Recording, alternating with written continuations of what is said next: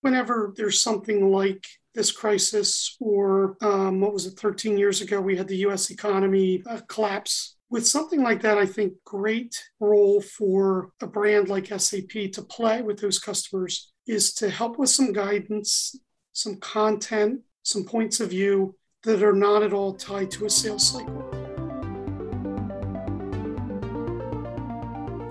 Hello and welcome. I'm Rob Levitt, and this is C-Suite Marketing. Today's episode is a conversation with Eric Martin, Vice President of Account-Based Marketing for SAP in North America. Eric works with SAP's largest and most important clients, and he describes the challenges and the complexity of working across sales and marketing and with SAP's own top executives to orchestrate long-term initiatives to build trusted relationships for mutual value. Eric has been at this for a long time, and his experience shines through as we talk about the practical realities of creating VIP experiences. What types of personalization really matter? The impact of the pandemic and the importance of sticking to the fundamentals even amid dramatic change. Eric provides some great insight and a lot of examples, and I hope some inspiration and ideas for your efforts too. C-Suite Marketing is sponsored by Boardroom Insiders, a business intelligence platform that makes executive engagement easier than ever. Learn more at boardroominsiders.com. Learn more about this podcast and all the work we do on executive engagement, ABM, and other B2B marketing issues at itsma.com. And please subscribe on your favorite podcast platform. And now for today's show. Eric Martin, welcome to the podcast. I am excited for this conversation. Thank you, Rob. It's always great to talk to you. You know, we've been friends and colleagues for years. You have done yeoman work in building and running account-based marketing at SAP. So I want to start with just tell us a little bit more about your role and currently the program, and then we'll get into some executive engagement topics. Sure. Thanks, Rob. I lead our ABM program in North America, and that region is incredibly significant for SAP. About a third of our annual revenue comes from that region. And 6 or 7 years ago, we took a look at the dynamics and said, probably 40% of our revenue comes from the same 50 strategic accounts in the region. And there just seemed to be a great case for doing one-to-one ABM with those top strategic accounts. So you have a team, you have a program, you're heavy into these 50-ish accounts. That's exactly right. And I imagine, I know actually, getting to the executive level with those accounts is a big part of the program. It is. And we have executive programs in a couple of different portions of SAP. You can think of it functionally. There's a content team that focuses on the executive audience, and they create thought leadership pieces and research insights and things that are very interesting and in a unique point of view, specifically for C-level executives in certain lines of business. We have an events activation team that, of course, we have a big events team, but there's a team that just focuses on executive programs. And some of them are kind of classic events, and others are very much advisory groups and more of a peer discussion than a vendor customer. Right. And then my part of the business is the field activation portion of it. So anytime we're doing ABM with our accounts, the goal is to reach, of course, the executive audience as either decision makers or influencers. So there's 3 portions of executive engagement that I spoke of. We all work together pretty well. We leverage the content, go to market through some of these experiences, and vice versa. They tap into me for insights into our executive audience and what we've learned just from working with them so closely. Right. And then you, I imagine, are working most closely with the account teams. We are. Everything goes through the account teams. You never want to be in the way of somebody achieving their goals in sales. So we always make sure we are in concert with those goals and we are supporting them. Right. And these are really large accounts. I mean, these are businesses, essentially, that the account lead is running. They are. I mean, we're talking Fortune 100, Fortune 200, right, multinational conglomerates. And Some of these account teams are 3 and 4 people that are responsible for a single account. So how do you approach the whole executive alignment? Because you're trying to reach, SAP, obviously software company at heart, and, like most tech companies, started in IT on the account side, but I know now you're trying to work across the C-suite. So how do you think about this whole executive alignment issue? It's lots and lots of people on the SAP side that you're trying to bring in with a whole across the C-suite, essentially, of these big accounts. You hit the nail on the head when you said we've had traditional success with IT. Some of the other dynamics that we've seen is as SAP has become a cloud company and close to 60% of our revenue now is from cloud solutions.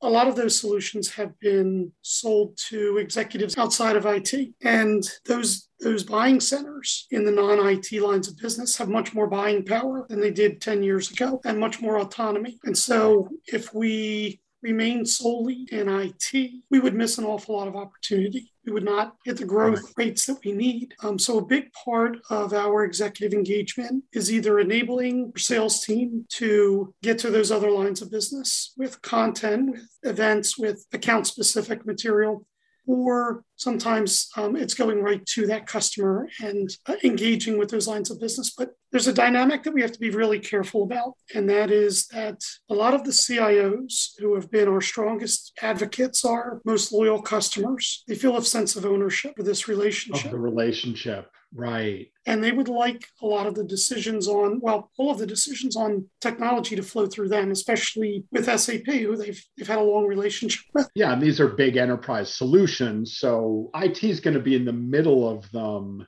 no matter what, whether it's manufacturing, marketing, HR. And that sometimes works better than other times. Mm-hmm.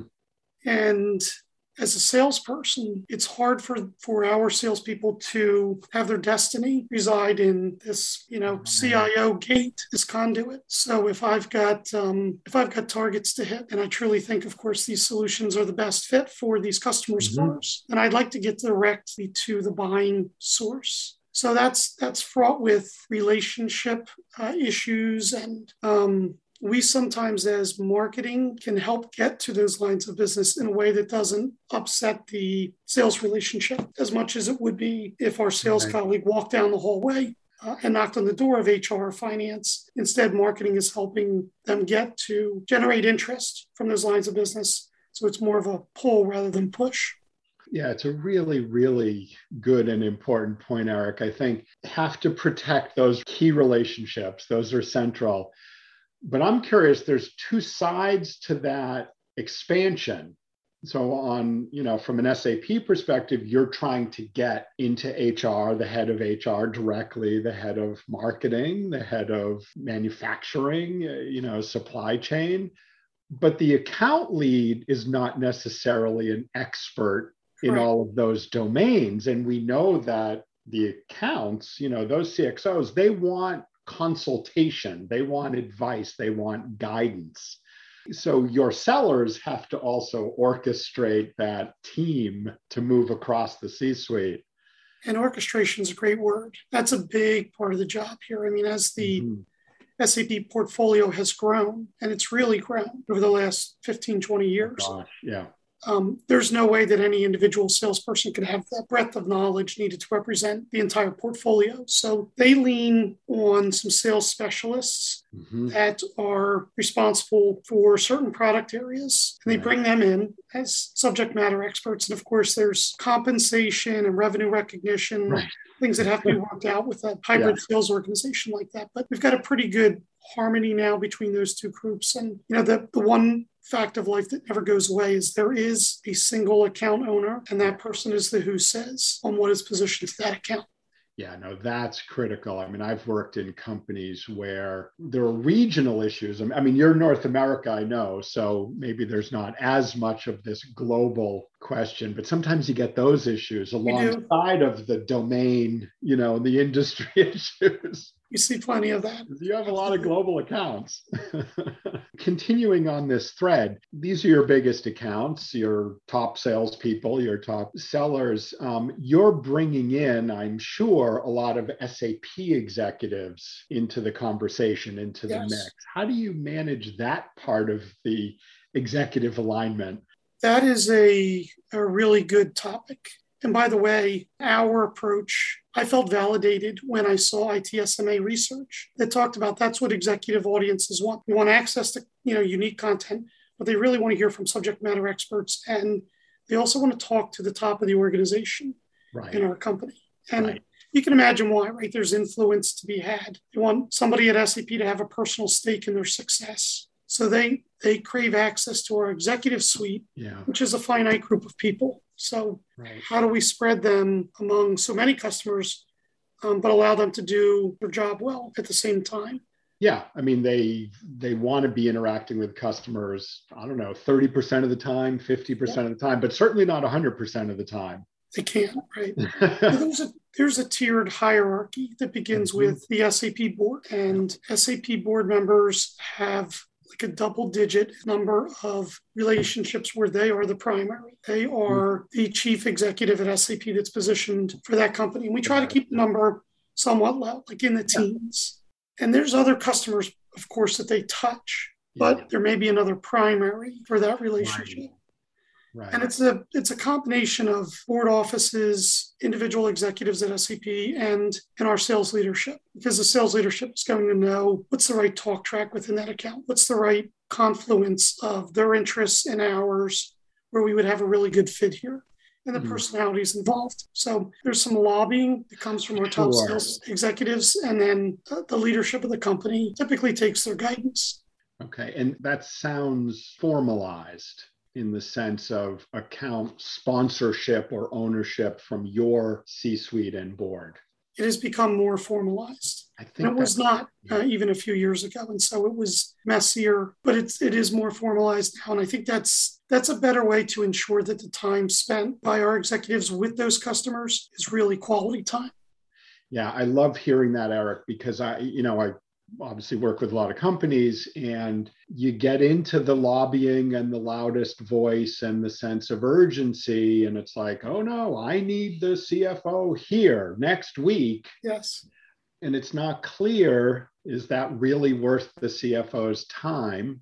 And then if it is, all of a sudden they can't do the one the week after, which maybe would have been more strategic. And if they're being brought in late in the game like that, how much knowledge are they going to really have? How authentic will it be? Exactly, the preparation, the enablement. So this additional discipline is allowing us to give our executives a deeper relationship and deeper insight into that account. And it's not, let me look at the briefing sheet a half hour before the call. No, and I love that you also mentioned, I forget the exact words, but it's the fit of your executive and the executive team at the account. There's a lot of knowledge and experience and expertise, but there's a kind of a cultural or personal fit as well. Can I give you a quick example on that? Please. One of our clients is one of the largest U.S. federal agencies. So portion of the U.S. government, a really big one. And we were talking recently about one of these VIP meetings, one of these top-to-top meetings, and the right people to have in the room from SAP.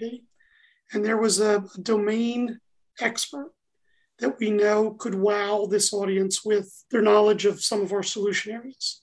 However, that individual does not speak federal government. He had not grown up in that vertical the way that some other executives have. Right. And so for that reason, we did not position him with that federal agency. We thought you need somebody that's going to be able to speak to them a little bit more authentically. No, it's a good example. I mean, these are high stakes meetings. They are. Right. Right. You don't want to go in unprepared or unfit. And, months in the planning, any of them. Right.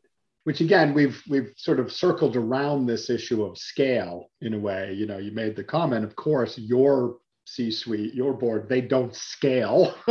Right. Very often. And so, it's interesting because you run an ABM program, and we are seeing more and more this tight collaboration between ABM and executive engagement. a number of companies, maybe 2, 3, 4, 5 years ago, as they began to invest more in executive engagement, it was not so targeted. It was, we need to reach executives. Yes. And so I would always say, well, which ones, which accounts, which roles? You have to prioritize, you have to segment. If you have an ABM program, you've already done that segmentation and prioritization. We have, and before we ever had an ABM practice, we had a strategic customer program. And, they would pick 200 accounts around the world for the strategic customers. There's significant overlap between our ABM list and the SCP list. Yeah. It's not 100% for various reasons, but sure, significant overlap. And you're right, a lot of that vetting has already been done by the time we are asked to engage. Right. No, it's funny. I remember I flash back on a friend of mine from an unnamed large software company, not SAP, who told me once the most important thing that a new CEO years ago did was solidify globally the segmentation.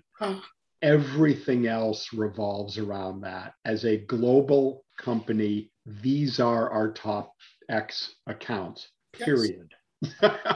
They then get certain entitlements, deliverables, time from executives, all of that. And unfortunately, not everybody kind of wins at that. But the messiness of, I'm in maybe a smaller region or line of business or vertical, and these are my strategic accounts, that gets messy. We've become more disciplined about that process too. I mean, in the past, it was, well, this customer expects to be in the program because they have been, or we know they're going to buy $20 million in the coming year, so we better get them in the program. Right. And it was, the criteria wasn't well defined. It wasn't adhered to, but we have become more disciplined about that. And I can say that today we do have criteria in place that's the guiding light for the selection. It's hard. I mean, it's not easy. It is. As you said, these are really big opportunities in many cases. Exactly. Let me pick up on because again, we touched on this already, the kind of organizational coordination and collaboration. We talk at ITSMA a lot about orchestrating executive engagement. So you mentioned there's the thought leadership team, there's the executive experience team, there's the ABM team, all the sales from different groups and so on. When you look at these top accounts and the senior executives that you're trying to reach, how do you orchestrate that overall experience and relationship? I think that's one of the nice benefits of having an ABM program. Now that we do have that, there is someone from my team in the case of North America that is in all of those meetings and all of those discussions. And when it comes time to nominate various accounts for things, of course, we turn to sales for that. But the marketer knows what came before and what's going to come after, what's available in different parts of marketing that we haven't tapped into. So there's a nice coordination and orchestration role that's played by the marketer for the marketing engagement portion of this, at the same time that the account owner is managing the other engagement aspects of the relationship. Yeah, so it's ABMer as kind of bridge and guide. Yes, as curator. And curator. Yeah, because we know on the sales side, it's just really hard for account teams to keep up with everything that's going on in marketing. Oh, yeah. Right. I mean, a company like SAP, you've got endless amounts of good thought leadership content. You've got events going on every week. So if nothing else, our ABMers can filter that for sales and say, I've handpicked the right things. Right. The other side of it I often wonder about is if you are running a thought leadership program, often your goals, your KPIs revolve around reach. And, I want more people downloading, sharing, reviewing my content. Yes. From an ABM perspective, you don't care, exactly who you're trying to reach. You don't care about volume. You care about focus and quality. And so do you get into some of those issues where when you're working with some of those other teams, the metrics may not be aligned? For sure. For sure. And we have to avoid the temptation to just personalize that content and change some of the wording and position that as account centric content, because it's not. In that case, it's not built on insights from the account itself or any, perhaps primary research or secondary research on the account itself. We're hoping that it's a good fit in that first scenario. So we try not to do that, which I think is the easier, the quicker, the more scalable path. Yeah. Instead, we'll try to just be more thoughtful about it and do it from a place of actual insights into that account. No, that's Eric. I love that. And I know you work on that all the time. One of the things we've been talking about with ABM and executive engagement is rethinking personalization. That's a kind of, it is a personalization, but it may not be the right or effective personalization. Often, if you have a really relevant piece of content based on your knowledge of the account, you don't even need to personalize it. Right. Right? The content stands by itself. You don't have to say, "Dear Eric." You just, Eric says, "Hey, Rob, this is really good. I know you're looking at this issue. Take a look at this."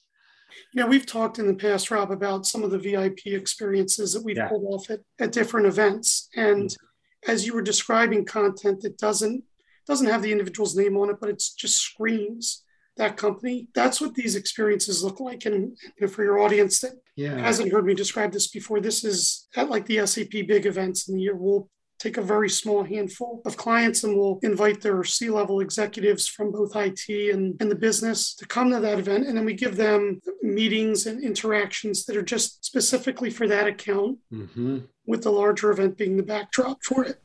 But, I'm thinking of some of our clients, we would show them a video where there would be, they would go into a meeting space and all of the artwork on the walls is their brand. It looks like it's out of their corporate image library, because we've thought about that weeks ahead of time, created new artwork that is from their image library, or their, looks just like their television commercials.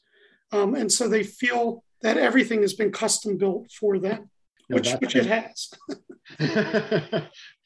If I put together the last couple of minutes of what we talked about, there are some inefficiencies. If you've got one group that's creating content for an executive audience, you've got another group, mine, that wants to activate that and make sure we use it with ours. But there's got to be more than just, let me put a logo and a name on that. So, right.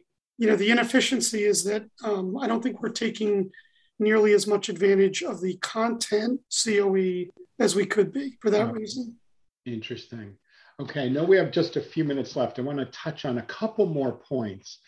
Obviously, a lot has changed in the last year and a half. With the pandemic, with all the upheaval that we've all been living through, and you've had to make a lot of changes. Executive engagement historically has been a lot of face-to-face. So I'm curious, two things. One, a little bit about how you change, but also how you're thinking ahead, because I don't think any of us are assuming we're just going to go back to 2019. There's so much goodness that has come out of the digital virtual creativity that we've all been doing. So maybe a little bit on how you change, but then more a little looking ahead.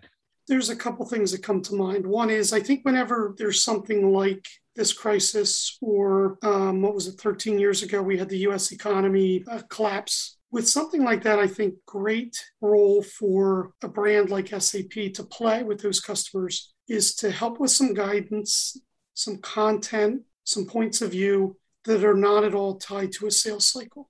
And so we will sometimes, we've seen some of our most senior leadership put out points of view documents and guidance documents, white papers, that sort of thing, that aren't tied to any SAP product. And I think that's a great way to build trust. Yeah. You care about my outcomes, my success. More specifically here in the COVID-19 pandemic, we saw some business models change for some of our customers. And so we jumped in and tried to help them make that pivot. Again, sometimes in ways that never tied to a revenue opportunity for us, but that's a great way to build trust and long-term relationships. The other thing that I think has been, you mentioned some of the good things that have come out of the last year and a half. Some of the cultural, artificial formality barriers that sometimes existed that slowed down or bureaucratized executive alignment have come down a bit. We may have orchestrated our company's headquartered in Waldorf, Germany. So we still do this, but in the past, we may have orchestrated a long run up to a meeting in Waldorf, 8 months of planning on each side. We still do that sometimes. But now we also might say, let's have these two CEOs talk over a Zoom call 10 days from now. The calendar's magically aligned. There's some of that formality, some of the barriers to making those connections, I think, has dropped just because, you and I were talking before the recording started about some of our commutes are 40 feet these days or just down the hallway. Right. And that's true for our customers too. I'm with you on that. And one of the questions I think we're all facing now is how much of that can we and should we keep? Because the pace has been intense. It's exhausting. And, we had to do it over the last year and a half. But it was reactive. Initially, it was reactive for sure. And initially, there was some sense that, this might be 3 months or 6 months. We're 18 months into it or more now. Can we keep the pace up? We talk about agile. How do we institutionalize agile? That's a great point. And I do see more of that thinking. And it's sometimes used short term. Sometimes that's going to be the longer term operating model for that group. But even in the short term, it yields some pretty good thinking pretty quickly. And then, either fail fast or we have something that can then be expanded and mainstreamed within the company. Right. Last minute or two here, Eric, any other general thoughts for the audience about strengthening executive engagement? What are some of the keys to success from your side? The item that I mentioned just a minute ago about building trust when it's not tied to a revenue opportunity, that goes a long way. I come back to some of what I've seen from your research at ITSMA, which is these same executives often want access to domain experts within the company. So how can we better facilitate that? I think I've said a couple of times, we've gotten a little bit more disciplined about certain aspects of this. We're a lot more disciplined. So that's been part of it, is how do we take these finite resources and prioritize where they spend their time? The pandemic and just the growth of our executive engagement program overall has helped us bring more maturity to that model. Looking ahead, any experiments that you're getting into, any new types of activities that you're excited about? One of the conversations we're having internally is that we don't want to go too far afield from what our customers have for 50 years told us they need from us. So there's some core basics, and we can add things to the periphery of that. But I think we need to come back to those basics. It's executive alignment. It's a value proposition that shows a quick payback period or helps our customers get into a new innovative business model of their own. It's a lot of the value that's traditionally been the case for how we appeal to senior executives remains. It's some of just how we communicate, how we get that message to those executives. Some of that's changed. In the end, it is always about the fundamentals. Yes. The context changes, and it's changed dramatically in the last year and a half, but the fundamentals are still what matters most. That's the word I was searching for, fundamentals. Great. Eric, thank you so much. Really, really enjoyed the conversation. A lot of great insight here, and I know more to come.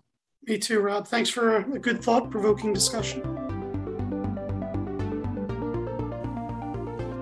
Thanks for listening. Please let me know what you think and any suggestions about other guests or topics for future podcast conversations.